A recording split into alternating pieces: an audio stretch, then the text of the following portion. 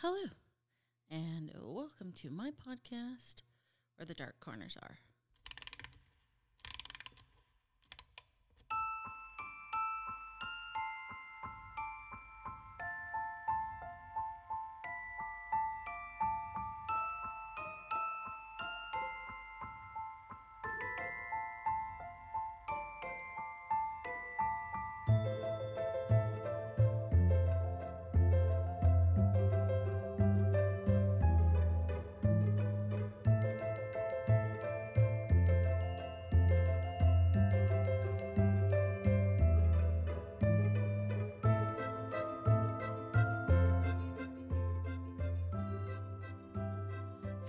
Hello. I am Vina, and I am your Dark Travels hostess. Tonight, we head over to a town considered by many to be America's largest ghost town. I am speaking of Jerome, Arizona. Now, I've actually never been to Jerome, Arizona, although this place actually sounds like a paranormal hotspot. The only time I've spent time in Arizona was when I was checking out the Grand Canyon, which is a very just overwhelmingly beautiful, natural creation. It is absolutely stunning and gorgeous. So whereas I have been to Arizona, I have not necessarily been to Jerome, Arizona. But like most of the towns in the Wild Wild West, Jerome gets established in 1876, thanks to the trifecta of metal mines that they discover. So I'm talking about gold, I'm talking about silver, and I'm talking about copper mines that they discovered there. At its peak, Jerome will be called home to 15,000 miners, bootleggers, and prostitutes coming from all over the world to make their fortune. Now, aside from its assorted tenants, the residents, this place, of course, has had some sad, rough history. For instance, between the years of 1897 and 1899, it has been burnt to the ground 3 times. I mean, literally, in 3 years, it's been burned down to the ground. Today, however, Jerome has been restored, and thanks to its history, it has many haunted places for you to enjoy the next time you happen to find yourself in the area of Jerome, Arizona. So let's start with the Connor Hotel. Opened for business in 1898, this hotel has a lot of ghost activities going on. There tends to be eerie accidents happening in the bar area or the hotel rooms upstairs. But if you're looking to stay, you're going to want to ask for either rooms 1 or 2. Apparently, these rooms have a lot of paranormal activity going on, such as like people have reported hearing the radio being turned on at random times, even when it's been unplugged. And scary enough, people have reported seeing people standing in the room at odd times during their stay. Now, aside from the 2 haunted rooms, the other paranormal happenings that are happening here, well, aside from countless fires that have been known to start, people have heard the sounds of phantom laughters. People have experienced sudden and very sharp cold spots. They have seen doors opening and shutting by themselves. Objects have been known to move around on their own accord. And this hotel actually is the site of a very horrific crime. Back in 1922, the wife of a local mining company's chief engineer, his wife, Anna Hopkins, thought her husband was having an affair with a local school teacher. Instead of confronting her cheating-ass husband, Anna decided to get revenge against the school teacher. In the cafe, which is located on the ground floor of the hotel, Anna decided to throw carbolic acid in the teacher's face, to dismember her permanently and for the rest of her life. Now, there are conflicting information regarding what happened to this unfortunate school teacher. Either she recovered from her wounds and moved to Spokane, where she lived out the rest of her life, or she had died in agony due to the nature of her injuries a few weeks later. As for Anna, she would be rightly found guilty of assault a few months later. Moving on from this hotel, let's talk about Husband Alley. So, based on what I'm about to share, it's kind of like you didn't really want to find your husband in Husband Alley, because in its heyday, it was basically a place where your husband would, you know, have a little hymn time. Now, today, this particular section has been replaced with a building called Spook Hall. But back in the good old prospecting days, back in the highlight of Jerome, there were a number of little structures that were referred to as cribs. And this is where prostitutes would hang out to self-advertise, And when they got themselves a customer, they would then take them back to their cribs, again, for a little hymn time. Now, sadly, this place also happens to be a site of murder. A prostitute who was residing in one of them was fatally murdered by a minor. So today it is believed that her spirit still lingers here, as many people have reported seeing her standing in front of Spook Hall. Again, it's the building that replaced all of these little buildings. Then apparently, after she hangs out for a brief while, her spirit has been known to head towards the local hotel before vanishing completely. Interesting side fact, this place would actually be called the Old Cribs District. And, that's an interesting change, because in America, we typically call an area where there's a lot of prostitutes the red light district. So this is a little interesting. Either way, in this particular area, these women managed to some degree to service anywhere from 30 to 80 men a day. Now, where the Crib District Husband Alley is located is actually perfectly situated behind the saloons, so that the Johns, the clients, the men, after having a few drinks and playing cards, could basically just sneak out the back without, anybody seeing him, again, for him to hire a prostitute and, be all about him. And unfortunately, this type of job, the sex worker position, was actually very, very dangerous, and these women were often assaulted, and some of them even were killed. And in fact, one case, a woman named Sammy Dean was actually strangled by the son of a prominent local official in 1931. Today, locals believe that Sammy still haunts the building that she previously lived in. And without a doubt, Sammy's just one of the many women that tragically died, and their spirits still linger on our plane. Now, to be clear and to give a little extra explanation, not all women worked in cribs. Some of these women worked in higher-end type places, such as brothels, that were ran by madams.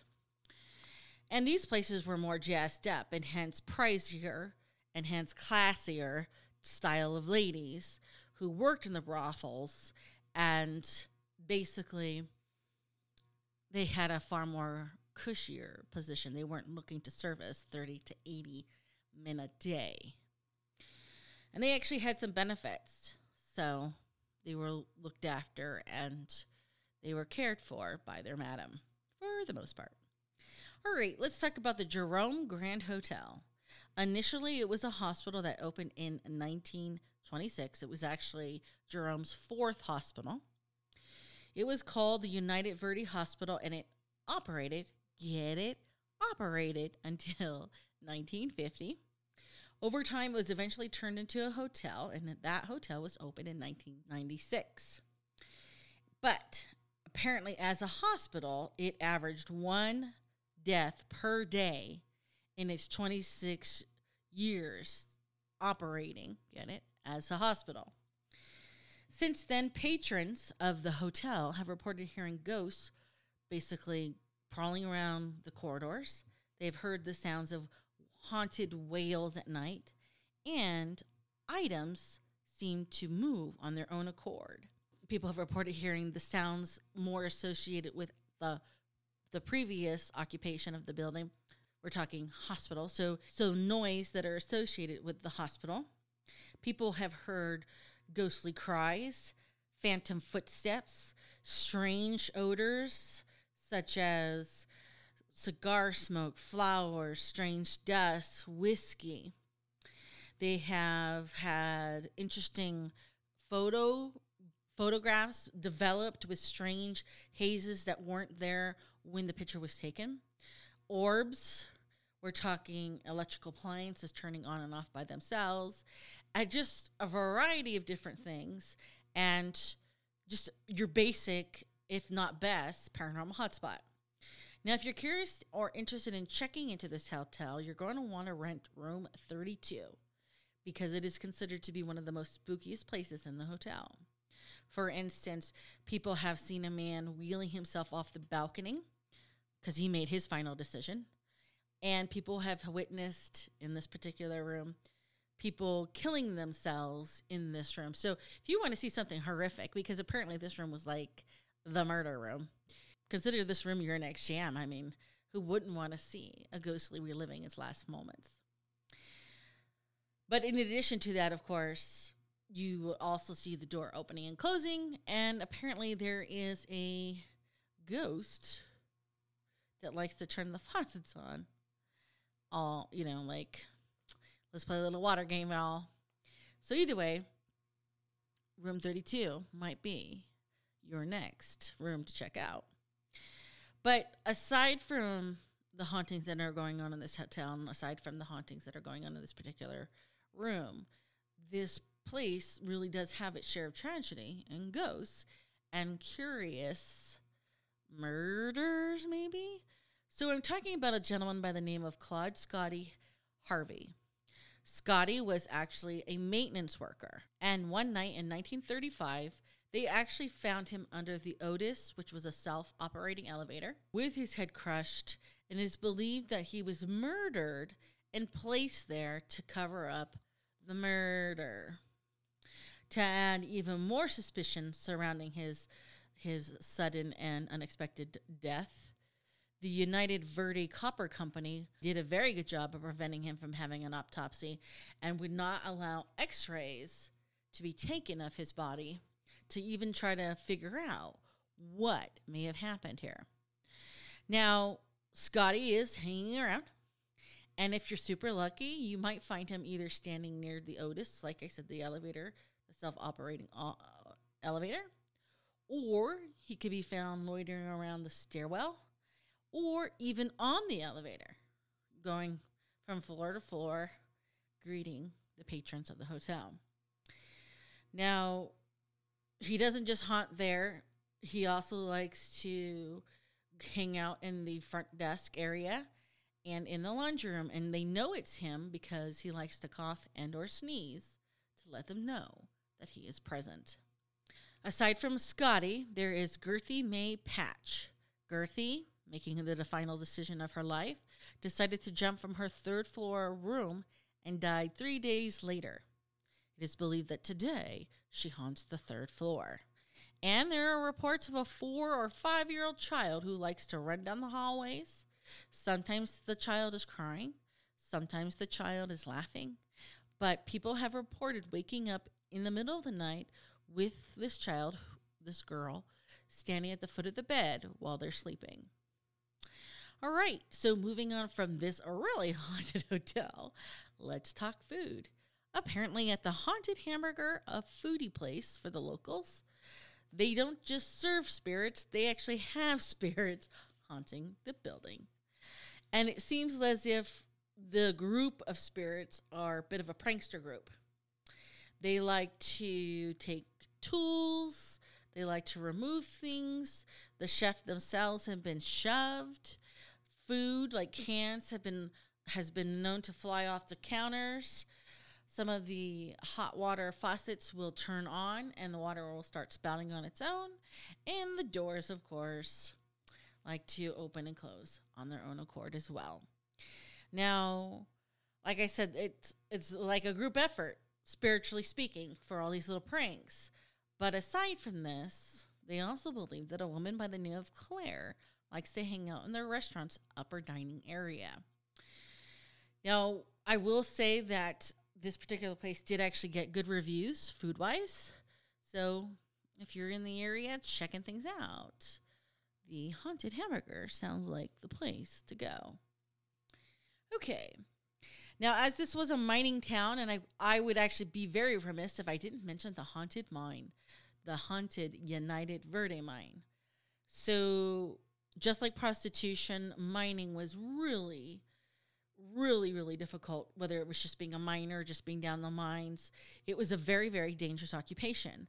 And then we were talking caves in, we're talking dynamite, explosive mishaps. And so there were always accidents, there was always death. And in one case, as in the case with Charlie, who's also known as Headless Charlie, as you can guess, during a mining accident, Charlie lost his head, literally. Today, even though the mine is closed off, some of the people say that they can still see Charlie roaming about looking for his head. All right. From poor Charlie, let's talk about the Click-Scale Hotel. There's actually a lot of hotels here. So, and that doesn't surprise me. I wouldn't say our local West, gold, well, it's actually a silver mining town, former silver mining town.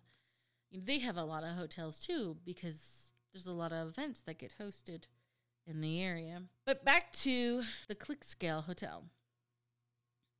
Now, despite being considered the ideal location for a romantic weekend, it is also here where many believe that Madame Janine Banter's ghost still roams about.